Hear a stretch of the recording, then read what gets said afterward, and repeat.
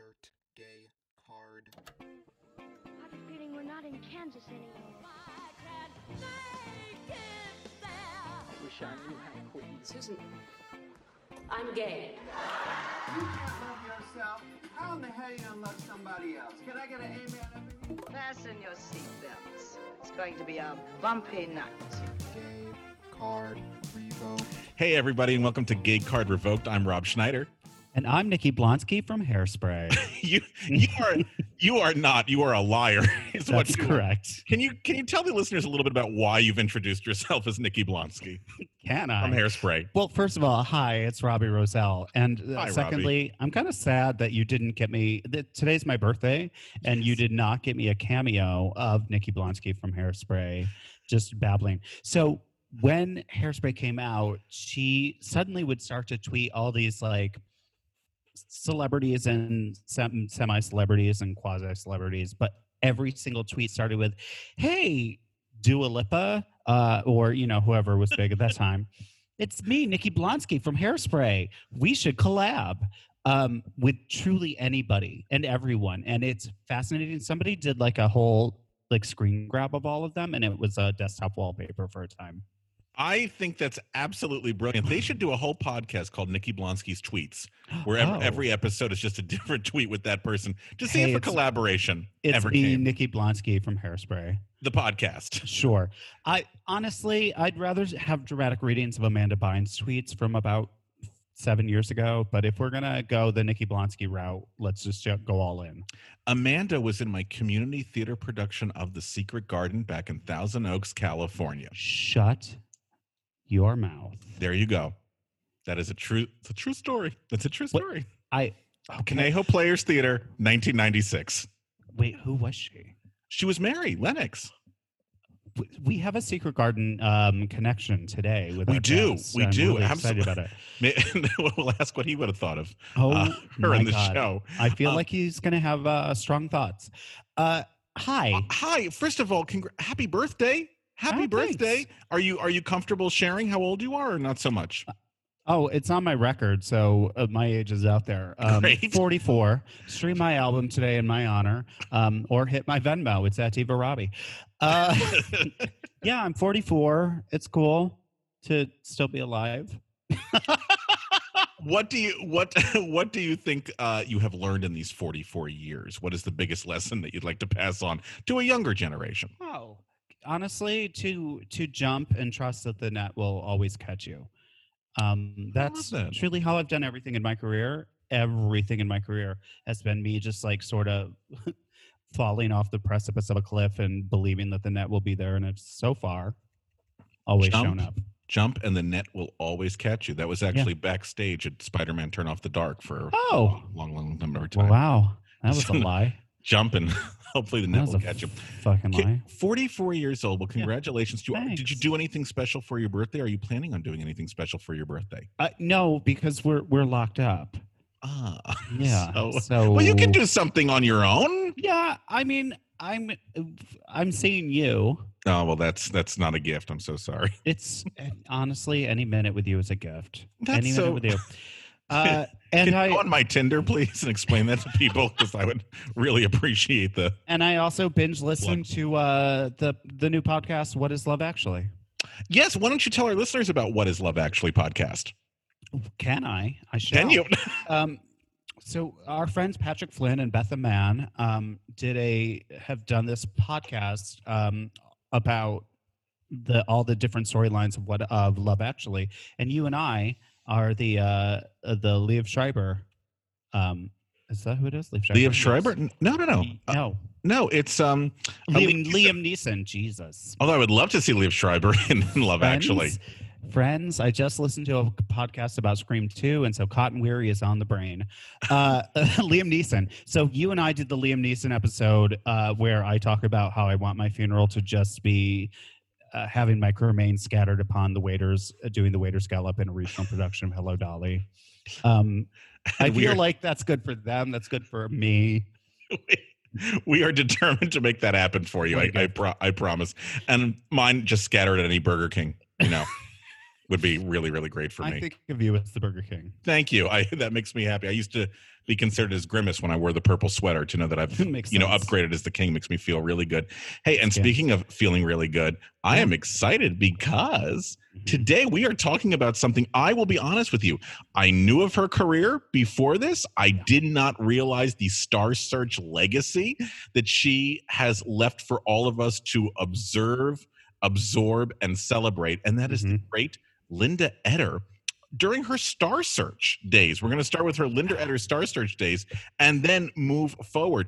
One of the nice things about doing this podcast is recently we've decided that it's probably better to have the guest bring to us the artifact that they want to share, which has opened the door to so many fabulous possibilities. And this being the first one. Robbie, would you be so kind as to introduce our teacher for today? Our professor is, well, honestly, he leads by example. He is a shining beacon in show business who's truly done everything. He's been a Grammy nominee. He has 2 solo albums out. He's got a Christmas album on the way. He was on Star Search, famously beat a then unknown Britney Spears, famously. And honestly, I just aspire to be more like him in my everyday life. He is one of my great friends, Marty Thomas. Hi, Marty. Hi, my friends. Happy birthday, Robbie. Thanks. Marty, we are so happy to have you today. I am so happy to be had. Okay, so Marty, we're going to start at the very beginning if we can. Thank you. How did you first discover Miss Eder? How did you discover Linda Eder? Back in the day, before everyone was scared of touching everybody and everything, there was a flea market in Hell's Kitchen. I grew up here. I was a Broadway kid. And somewhere in late 1991, they had this September flea market on 44th Street, 44th or 45th, something like that. It was the Hell's Kitchen flea market where everybody just brought all their junk to the street and the hoarders gathered. So I was on my way to the theater and my mom and I stopped by and were just sort of perusing, and we found a box of videotapes. So I recorded Star Search and Solid Gold every Saturday so I could go back and study and watch. And I was grabbing just blank video cassettes, and I saw that one of them were labeled Star Search episodes. So clearly I bought the VHS and was like, I'm going to go home and watch it and see what gold I find. It was a manager or somebody had put together every performance of Linda Eder on Star Search. So I slipped it into the video player and started watching, and that golden voice came out. And it was before Mariah Carey was a thing.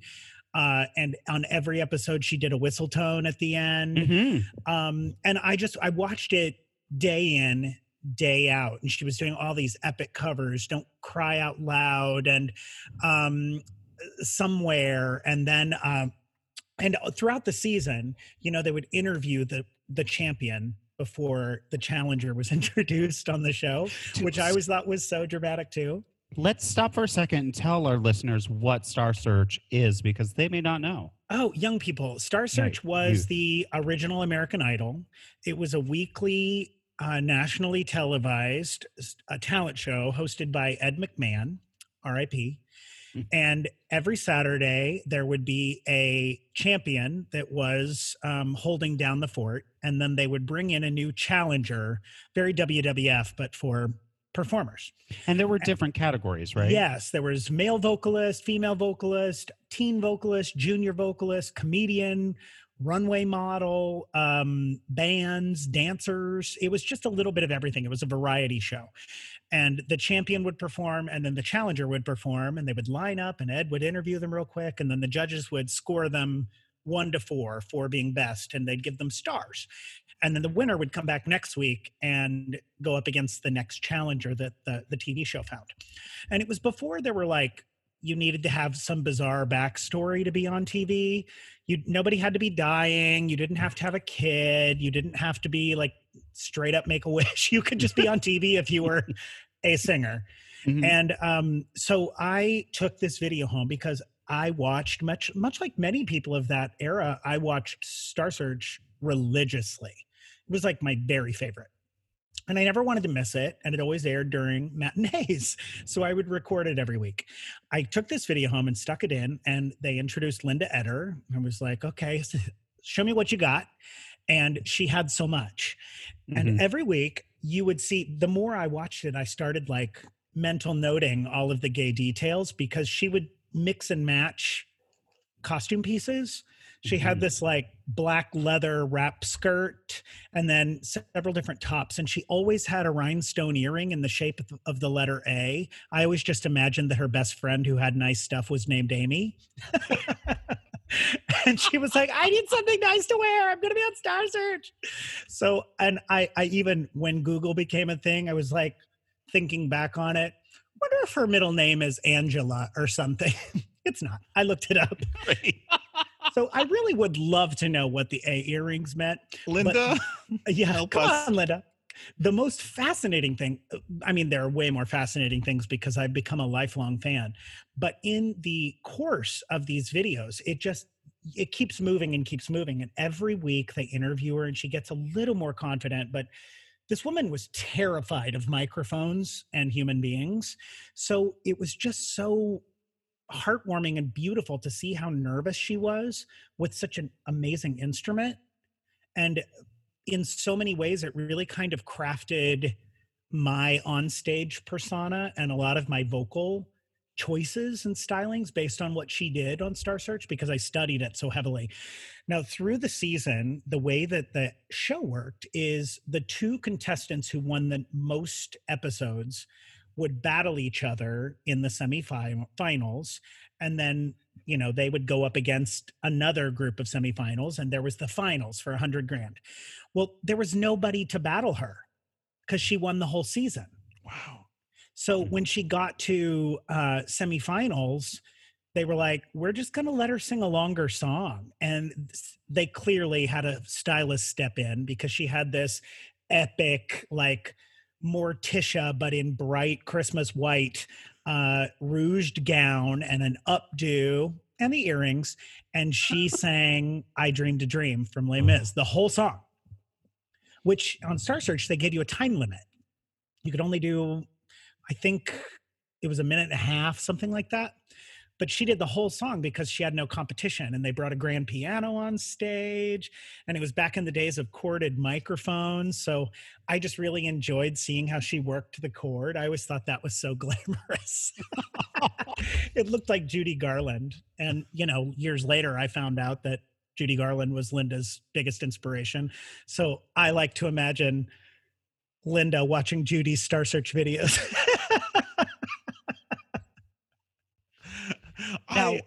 Sorry, yes. No.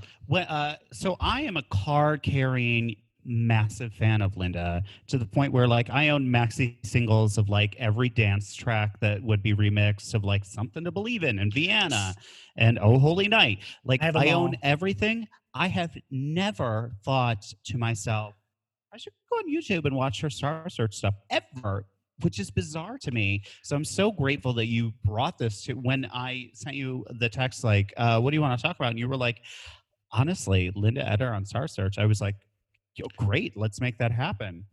So go ahead. Oh no, I'm so sorry, Professor Thomas. I just had a question for you, if I may. So she was, am I correct in saying that she became famous from Star Search? She wasn't really famous before this. Is that correct? And that's what led to the recording career? As a Lindologist, I can speak to the fact that she was not famous before this because she kept talking about, where was it she was from? Is it Milwaukee? Is it Wisconsin? It starts with an M. Hold on. She's from Minnesota. Minnesota, yes, but she'd Minnesota. say that where she was from on the show. Brainerd. She's from. She never said that. She said Minnesota on the show. And she'd always talk about how she grew up not being able to sing in front of people because she was too shy. So she would sing for the horses and the cows, and she would sing in the barn and give the farm concerts. And that's how she rehearsed for Star Search and otherwise. So she definitely was not connected with Wildhorn or the Broadway world whatsoever. She was straight out of Compton, Minnesota. Wow. And she took to the airwaves. And this was in a time, I think it was the season of 88. 88. Yes. Yep. Yeah. And I fully think that Star Search was her discovering platform. There are so many unanswered questions about her Star Search days that I have spent time basically writing fan fiction about, because I imagine her shopping for the outfits and who she took with her, and like, where did you shop in Minnesota in 1988? And did you just wait till you got to Hollywood? Because Star Search, like, especially after I performed on the show, they fly you in 3.5 minutes before they push you on stage. And Yeah, you so never let's- leave the studios. Once you win one episode, they take you to the hotel and bring you back a few hours later and send you back out to another challenger. It's exhausting. Let's talk about Yes. your days on Star Search. Okay. Okay. So what year were you? 92. And had you already done Broadway at all? Yes, I was. I had gotten booked on Star Search. I would send tapes in every Saturday, like the show would say. If you'd like to be on the show, send a cassette tape to Star Search in Hollywood Boulevard, or blah, blah, blah. And so I would send cassette tapes every week. And I got called in 89 to do the show, something like that. So the year after Linda.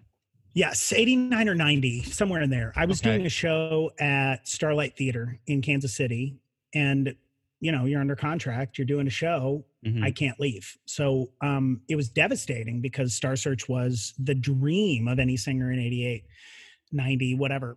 And when I did move to New York, when I booked Secret Garden, my mom took a cassette tape to the Star Search offices, the New York offices, and just said, hey, you asked him to be on the show a few years ago. What do you think?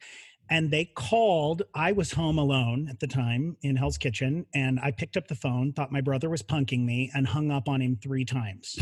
He finally called back and he was like, do not hang up. I am not your brother. And it was like a situation of, we need a contestant for the last episode of 92, literally in 2 days. Do you think you can do it? And we figured it out. I don't remember how exactly, but I had a music teacher at Professional Performing Arts School who helped me get my first arrangement together. And we flew to LA and did the deal. And what was the first song you sang on air? The first song was called The Time Is Now. It was an original song about saving the world. It's very 2020, very ahead of its time. Lyrics, the time is now, let's do all we can. Heavenly Father, please help us to save humanity. Wow, they Deep were for a positioning 12-year-old. you as like a Billy Gilman. Sort of, yes. Remember Well, Billy? way before Billy Gilman was a thing. And what was Ed like? Yes. It was awesome. I've heard horror stories from other people about Oh. interactions with him. I really have. But he couldn't have been more of a dream to me and all the other juniors. Like, he just seemed like Santa. He was so kind, so complimentary, took so much time to say hello and take pictures with people. He was like the perfect celebrity. I've only heard nice things about him. I'm surprised anyone would say anything negative about Ed. I am too. But like, when you're in a family of things like Star Search is a really specific thing that was a specific window of time. So the people who are still performing that were on Star Search, we all know each other. Mm. And so like, you hear horror stories from other people that I just didn't experience. What was it specifically about Linda, other than the voice, that really just like drew you in and said, you? I've always been super drawn to the yin and yang of a singer. Mhm. I love a singer who has the ability to go from a very typically masculine energy of really ballsy, belting, power singing, and be able to, on a dime, be able to turn that into the softest, most feminine, sweet sound, of having that broad range of the spectrum, you know? So I was always drawn to Billy Porter and to Linda Eder and these giant voices, Mariah Carey, Whitney, Celine Dion, the voices that could take you from romantic to get out of my fucking house so fast. Yeah. And when you got to college, is that when you started to figure out that you were gay, or did that take a Yes. while? Okay. I mean, I knew in high school I was just in deep deep denial and living in a very country western town like Branson, where it is not okay and it's dangerous. And my hometown felt like I just don't think it would have been possible for me to come out, because as much as everybody knew I was gay, as long as I denied it, I wasn't in imminent danger. Were there any people that were out in your town or in your community? Mm-mm. Nothing. No, you had to leave my town to come out. Now, fascinatingly, I released an album on Broadway Records last year about my experience coming out and my experience in a small town as a gay man and my coming of age experience. And shortly after the record was released, I got a call from my high school that a woman that I went to high school with had been moved by my story and been moved by the whole experience. And they started a Gay Straight Alliance in my high school. Wow. And I went to speak to them, and I send them pizzas and things when they meet. They've been met with a lot of opposition, but that's how it starts. That's incredible. That's really, really incredible. How did your parents take to you? Not well. That was a whistle tone, actually, right there. He finally got a whistle tone. It was just not great. It was really bad for a long time, and there's still issues. My mom and dad are really cool. They're just product of where they were raised. And so I think for a long time, they were just very worried that I wouldn't have a happy life and that I wouldn't be able to have a career. And I think now that worry isn't as severe.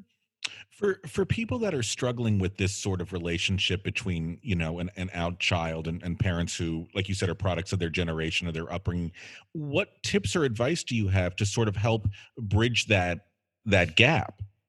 I think honesty and communication is key. I feel like if I had felt as though I had a better bridge of communication with my parents and felt safe to talk to them about things wouldn't have been as dark and dangerous.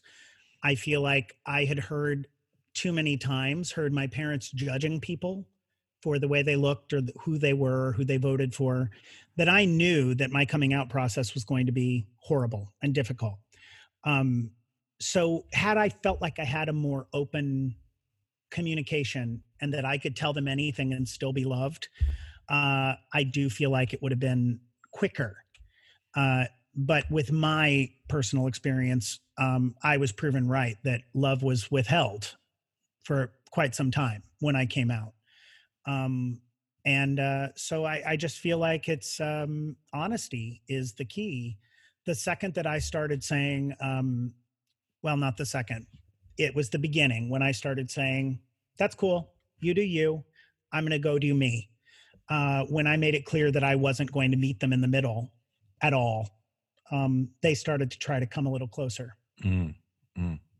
And when you were not getting that sort of support from your parents originally, where were you going for sort of mentorship and support from an older generation? Or my older sister is gay. My older sister, Julia. And my last year of college, we lived together in Kansas City, where she lives.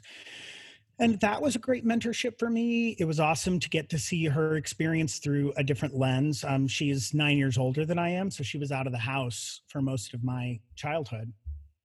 So she showed me a different world. And I discovered this really rich gay nightlife in Kansas City. At the time, there were just countless gay nightclubs, giant nightclubs. There was one called the Cabaret Complex that I was in love with. They would have drag shows every night. And on Sundays, they would have a beer bus that was a benefit, and they would have performers just all day. And I was living my best life. It looked like an episode of Queer as Folk. It was just the craziest disco lights and a DJ 10 miles above the dance floor. And it had a huge dance room and then like a leather room and a pool room. And it had an 80s room and a restaurant. It was wild. Oh, I love that. So you found your community there. I did. In Kansas City is where I really came into my own. The idea that your school has now started a Gay Straight Alliance is so incredibly moving. What do you think that community also needs to help sort of push this acceptance idea along? Representation.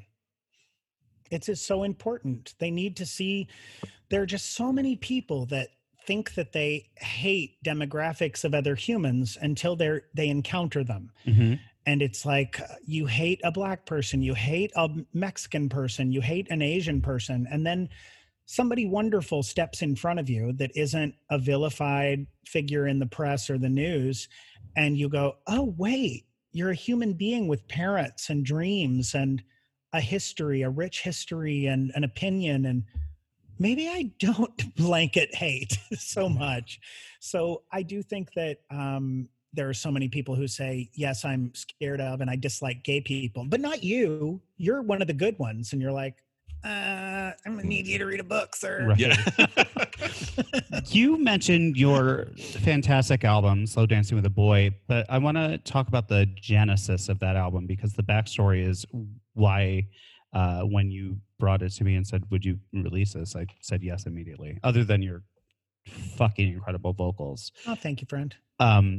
Tell our listeners what the backstory of the album is. The base of the project started reading a HuffPost style clickbaity article that was about this kid that went to prom. And the picture that got you to clickbait was clearly a boy that went to prom with another boy. So I clicked in and somewhere subconsciously was thinking, I really hope they didn't hurt him too bad. I hope these boys are okay.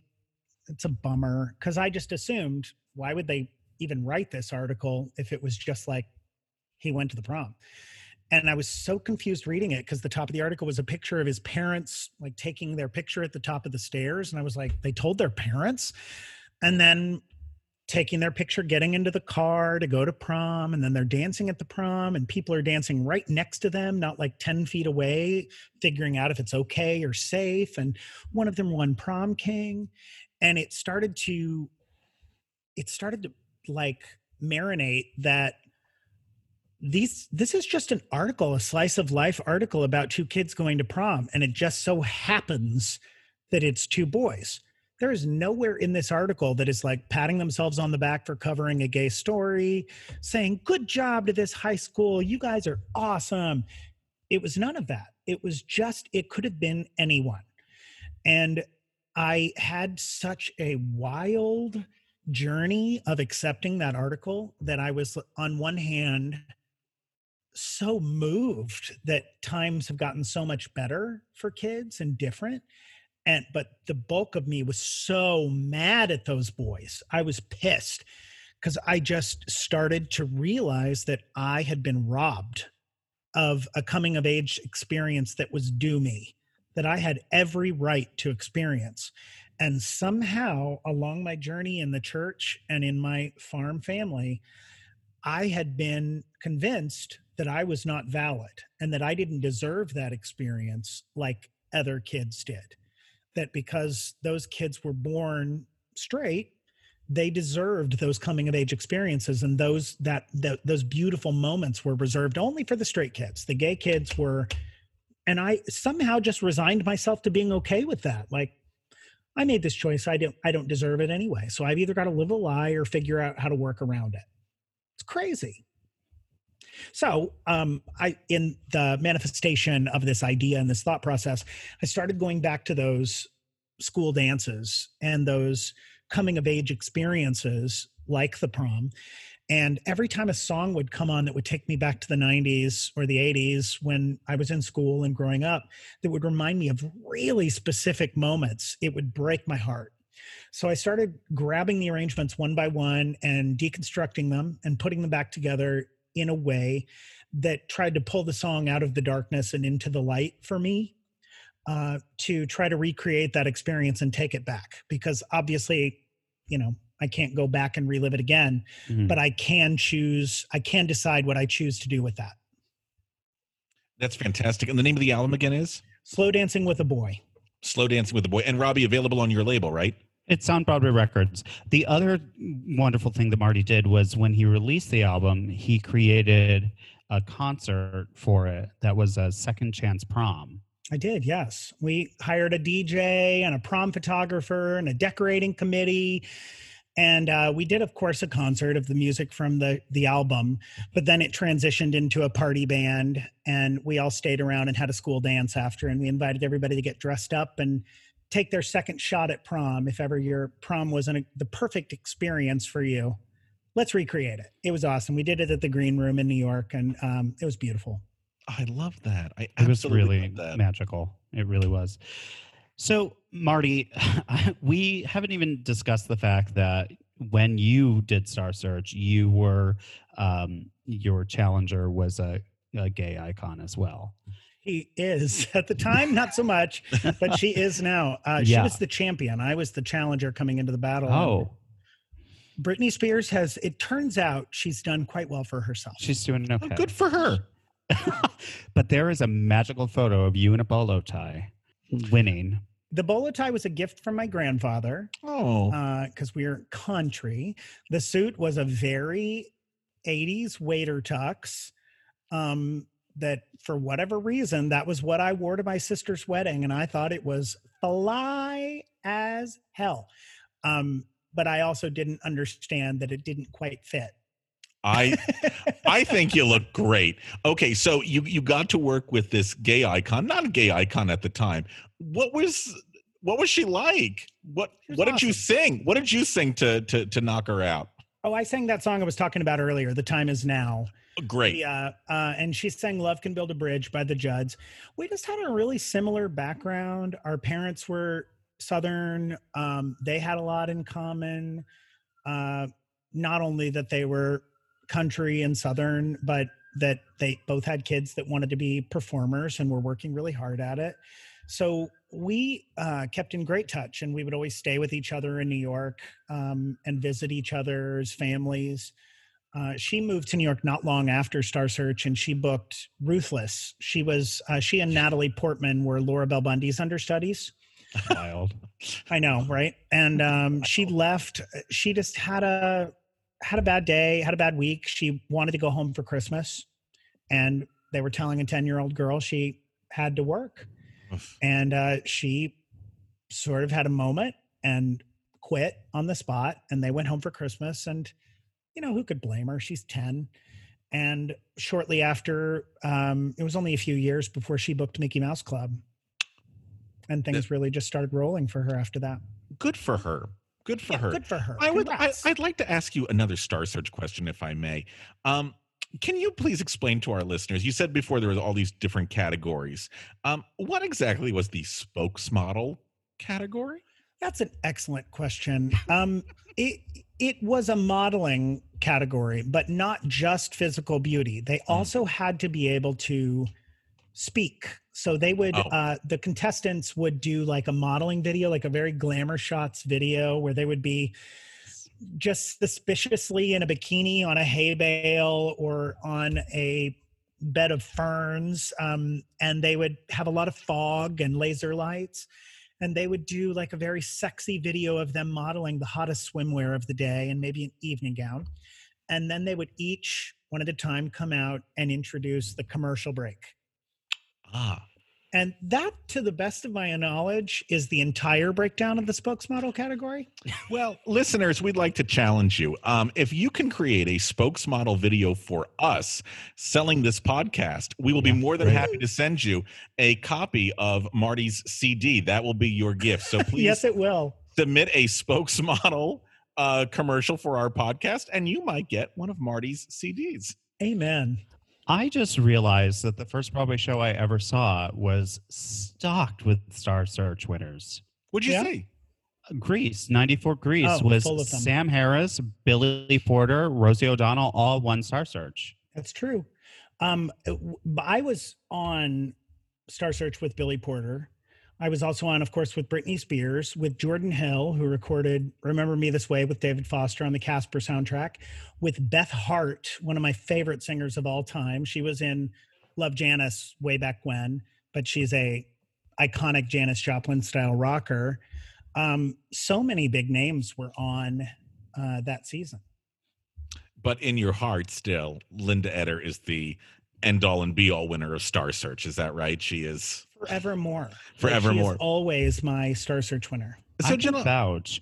Marty is such a fan that Marty saw Linda at 54 last year. I gave them all of my money. and she announced an album went on sale at the beginning of this week, and I sent Marty a text, and he said, "Be right back, ordering." Good. Yep. Yeah, So because she doesn't have a label anymore. She self-releases everything. Right. And you don't always know when she's releasing something because she's not very good at social media. No, she's not secretive. She's She's secretive. not prolific. Yeah, for sure. Marty, let me ask you. So let's imagine someone has never seen Linda Eder on Star Search, and you only have one video to show them. Oh. This is her. This is the only video they get to see that shows her brilliance. What would that video be, Marty?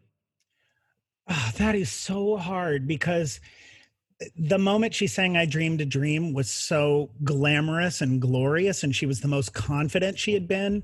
But I think she's so much sweeter early in the season in the Amy earrings singing Come In From the Rain. And I would say Come In From the Rain. She's just so gloriously innocent. And with that iconic voice, it's really cool. So you're going with Coming From the Rain. Robbie, what about you? I think it's going to be I Dreamed a Dream. I rewatched them all this morning. Some kind homosexual has made a playlist on YouTube. Yes, where you can Rewar, watch them thank all. you. God bless. So, I'm just watching her over and over in that red dress because she did like 3 songs in that dress. She's spectacular. It's also fascinating, too, because I saw a very early preview of Jekyll and Hyde. But Linda was on stage, but she was not singing. She got laryngitis. And so Emily Skinner was singing into a microphone backstage, which is fascinating to me. Yeah. Why? What? She got laryngitis. It was very early in previews, and they had not run Emily through the show yet. And there were all these traps and fogs and things. And Emily was like, I can't go on. I don't know it. So Emily did her ensemble track and then would run off stage to a microphone, and Linda would lip sync to Emily Skinner's voice. And if you know like Emily Skinner's voice or Linda Eder's voice, they are wildly different. So when her mouth opened and I love that. a whole different noise came out of it, it was mind-blowing to me. And at the time, you already knew Linda Eder's voice? You were familiar? I knew because my intro to Linda Eder, we didn't even talk about this. My intro to Linda Eder was that double disc Jekyll and Hyde CD that came out like 2 years before Broadway. So may we go back very quickly, Robbie, and explain how she goes from Star Search to Broadway star? Yeah, absolutely. So in doing Star Search, she gains national notoriety. And at the same time, she's auditioning for this musical, Jekyll and Hyde, that Frank Wildhorn and Leslie Bricusse are writing. Leslie Bricusse, who wrote Candyman and Pure Imagination for Willy Wonka, Charlie and the Chocolate Factory, and a bunch of Broadway shows. They're developing this new show of Jekyll and Hyde, and it's going to be done like at Theater Under the Stars in Houston. Is that Houston? It's Texas, somewhere in Texas. Texas. Yeah. So anyway, and she walks into audition, and Frank says, "I have found my muse. This is my muse." And ultimately, they ended up getting married. He writes this role for her. This role that yes, this role that really doesn't exist in the novella. They just build for her. She gets these stunning songs out of it. Not an actress, Arlinda, but an excellent singer. They record not 1, not 2, but 3 albums before they hit Broadway. They keep recording concept album after concept album, retooling the show. Finally, it ends up on Broadway. She's magnificent. And at the same time, she released what I think is her best album, which is And So Much More. And what's the theme of And So Much More? It's sort of... Is it eclectic? It's very eclectic. All of her albums are eclectic. They're all very stylized in big band vocal themes, but they're all kind of, I think that's why I release such eclectic projects, is loving that she can do anything she wants to do. Anything at all. I'm in love with her. And then I would hear her on the dance floor, like with Havana and never dance away that you moved me. Da, da, da, da, da, da, da, da. That was like a dance remix.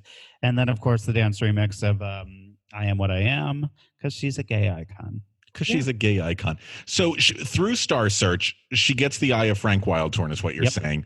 Mm-hmm. And she's not known as an actress per se. This is her first like. Yeah, I think she's pretty much still not known as an actress. No.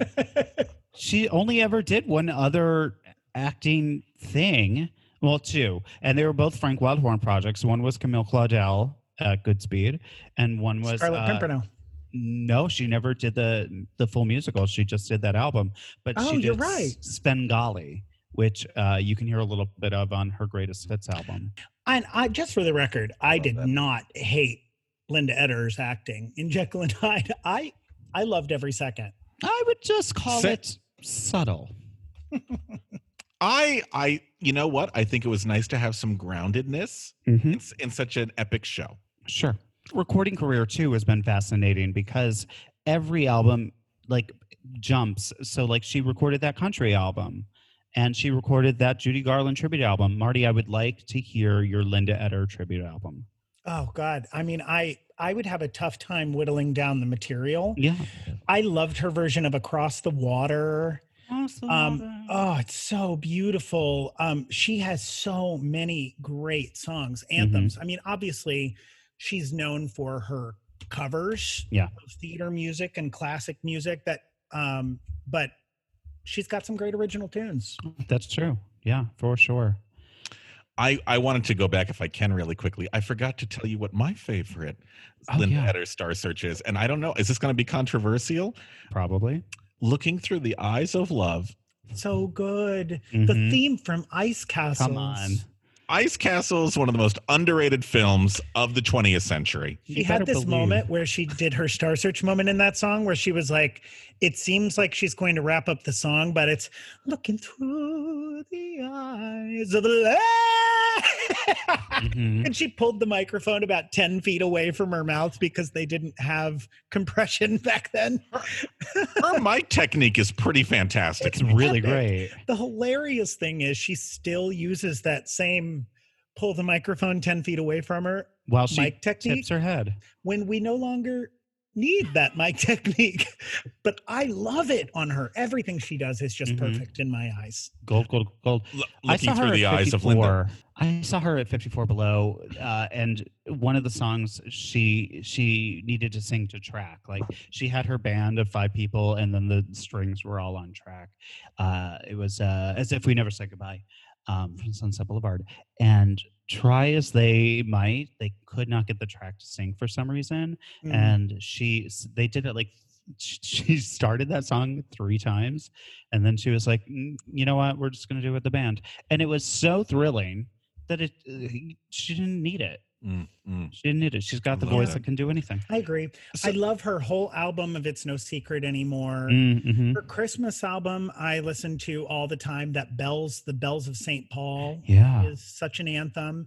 And I love Gold, the whole album of Gold. Storybook is a devastating album. It was back when she had graphic designers doing her album covers. They were so good. I think she might be doing them herself. Maybe. Broadway My Way is such a good record. I want all Broadway to be Linda Etter's way. Come on. Yes. Broadway My Way. Yes. It's she sings Anthem from Chess on it.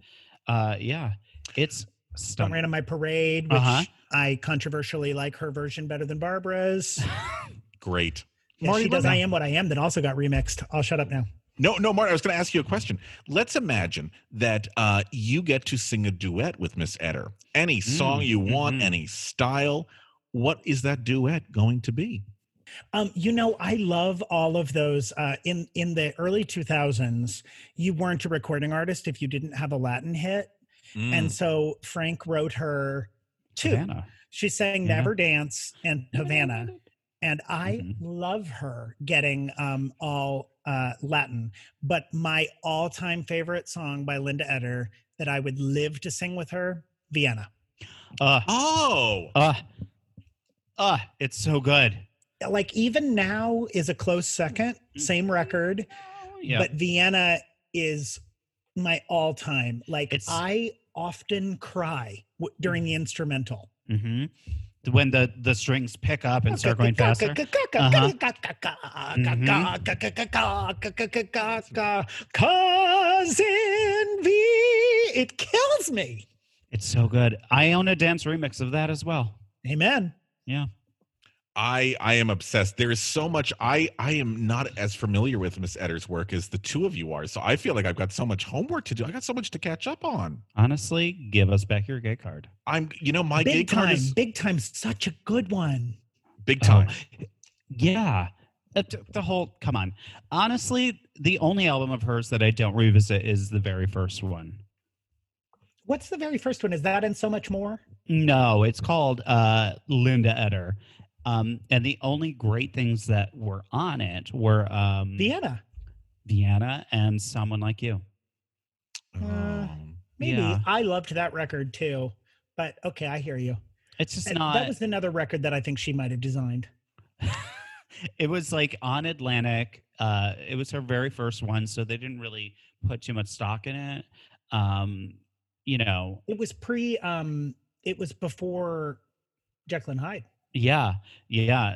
Someone Like You is like on there as a bonus track. But then she later re-recorded Vienna and re-recorded Someone Like You, with bigger orchestras and things like that. And it's spectacular. She's spectacular. On that first You album, are I remember spectacular. seeing that Someone Like You isn't even listed as being from Jekyll and Hyde. It's just Someone Like You. Oh, interesting. Is there like a musical that you would love to see her do that she has not done yet? Like what score would be serviced incredibly well by her voice? I mean, She all of hasn't- them. Every score. But Hello Dolly, Any I of would them. love to see her give a go because I would love to see her take on not only that music, but that role. Who knows what would happen? Huh. Mm. I want to hear her sing Chess. Like, Yes. Nobody's That- Side. I'd love to see her sing I Miss the Mountains. Oh, yeah. I'd like to go back a couple of years and see her do Elphaba. Okay. Yeah. I'm going to fight you on that one. With Christiane Knoll as Glinda. I We'll can just do a see- reunion. I can definitely see Linda covering Oh. the music. I I just see, do I not see. see her in that role at all. So can we just have her record the music and she doesn't have to perform? Linda can record every song That's ever what she's doing. conceived. I am totally down with her never stepping a foot out of the recording studio ever. Yeah. So Marty, for people that don't know her, and maybe this episode is their first introduction to her, why is she a gay icon? Why do you have to be aware of her? She has a song catalog of anthems that, like I said, I really feel like a lot of people subconsciously are drawn to the yin and yang singers, those teeny tiny, that ability to hold you in the palm of their hands, both with strength and fragility, is such a rare skill that's achieved by a singer. It's just not common. It's Shoshana Beans, it's Shayna Steele, it's Linda Etter, Celine Dion, those powerful voices that can also just be tender. And she also picks intensely iconic gay material to cover.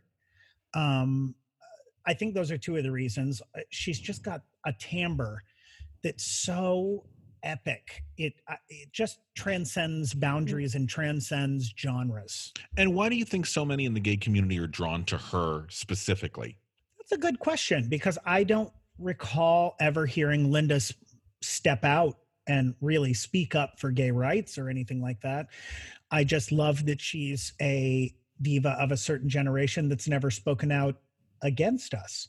And the fact that she'll record I Am What I Am and she will perform for gay events. And that speaks highly for divas from her generation. Absolutely. Yeah. Okay. Well, Marty, this has been a damn joy. Tell everybody how they can find you.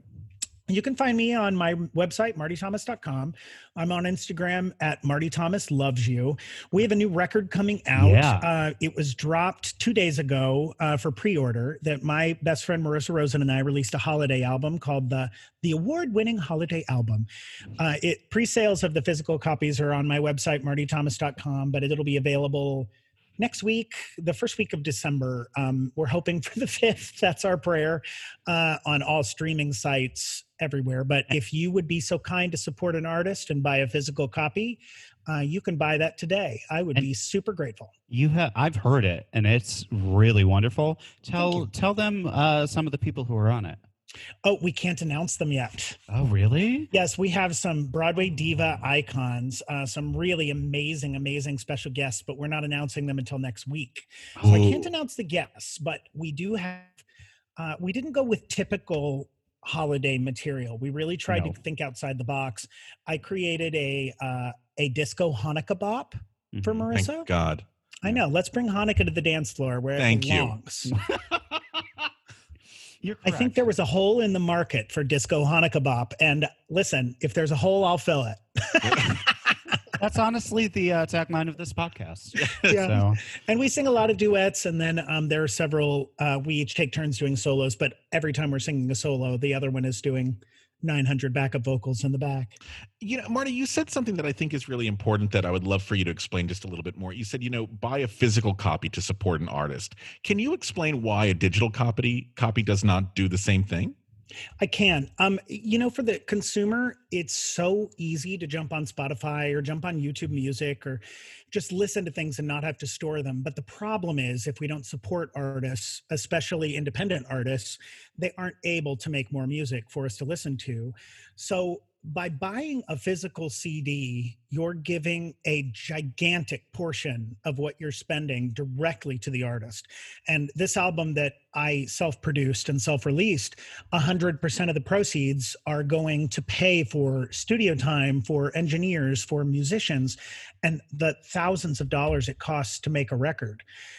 If you're listening to a Spotify song, I get a fraction of a penny for that listen, and even for the whole record. So we don't make any money off of digital streaming, and it's really important for music to be streamed, and we're grateful that people consume music that way. But if you want to support an artist, you find their physical music, or at least buy the digital download on iTunes, and even better, find their Patreon accounts right now during a time when artists are absolutely in the gutter. And you can find Patreon accounts for artists and support them and help them to make more music. You can find Indiegogo campaigns and GoFundMes. Marissa and I funded this ourselves. So we are really reaching out to our fan base and new friends that if you would support the arts and buy an album, they're only $10. We would love to ship it to your house with a little extra love from our home to yours. Love that. Marty, thank you so much. So we will post links for everyone so you can go purchase these wonderful things and support Marty and other artists. So Marty, thank you so much for joining us today. Thank you, beautiful. I appreciate you guys so much. Thank you for having me. We're so happy to have you. And Marissa says she loves you too. Oh, I love her. She's such a talented person. Isn't she? God, it's ridiculous how talented she is. We're going to post her stuff as well so you can take a look at Marissa and also discover another genius. Robbie, what is our homework after we come back? What's our homework? Oh, we are talking with Ryan Haddad about I Love Lucy. The wonderful Ryan Haddad. Yeah. Who's got an amazing career going for himself. The politician. The politician, his one-man show, which if you've not seen it is absolutely fantastic. And we'll talk more about him with him next week. He's extraordinary. He is, isn't he? So brush up, folks, on your I Love Lucy. And we're going to talk about why Lucy is a gay icon, if not for MAME, her TV show, if nothing else. Certainly not for MAME, but for that television show, 100. All right. I moved into an apartment on 49th and 10th when I was doing Xanadu. And my next door neighbor and I were chatting, and she was saying, we were just talking. And then the next day I saw her pop up on a red carpet for an opening night, a Broadway opening night. And I was like, who are you? And she was like, oh, it's not for me. It's probably just for my mom and grandma. I was like, oh, okay. Google. She is Lucy's granddaughter. It's like, I live next door to Lucy's granddaughter. Oh my gosh, you're Wow. the Ethel. Marty's I the know. Ethel. You So are well. cool. Marty's always been the Ethel, to be fair. If I had a nickel. So listen, like, subscribe, share our podcast, follow us at G Revoked, follow Marty Thomas loves you. It's my birthday, so hit Happy my Venmo. birthday. That'd be nice. Well, we'll put all of these in the description for you folks, so you just have to clink and clink. clink. Just I'm thinking of clink glasses. Just clink glasses. What's happening? I've been drinking. Apparently, I didn't realize. Oh, we Click. didn't even have a drink. Click. Listen, we didn't have a drink this week. I apologize, but Well, you know, yeah. it's my birthday. Raise a glass of something you love. Robbie, what's your go-to drink? Everyone Oh, can it's- make that. It's always a Negroni. So make a Negroni. Salute to Yeah. Robbie. Turn on Linda Etter and be a happy person. Honestly, I'm going to your put life some will be vodka better. in a Capri Sun and celebrate you, Robbie. That makes sense. That sounds right.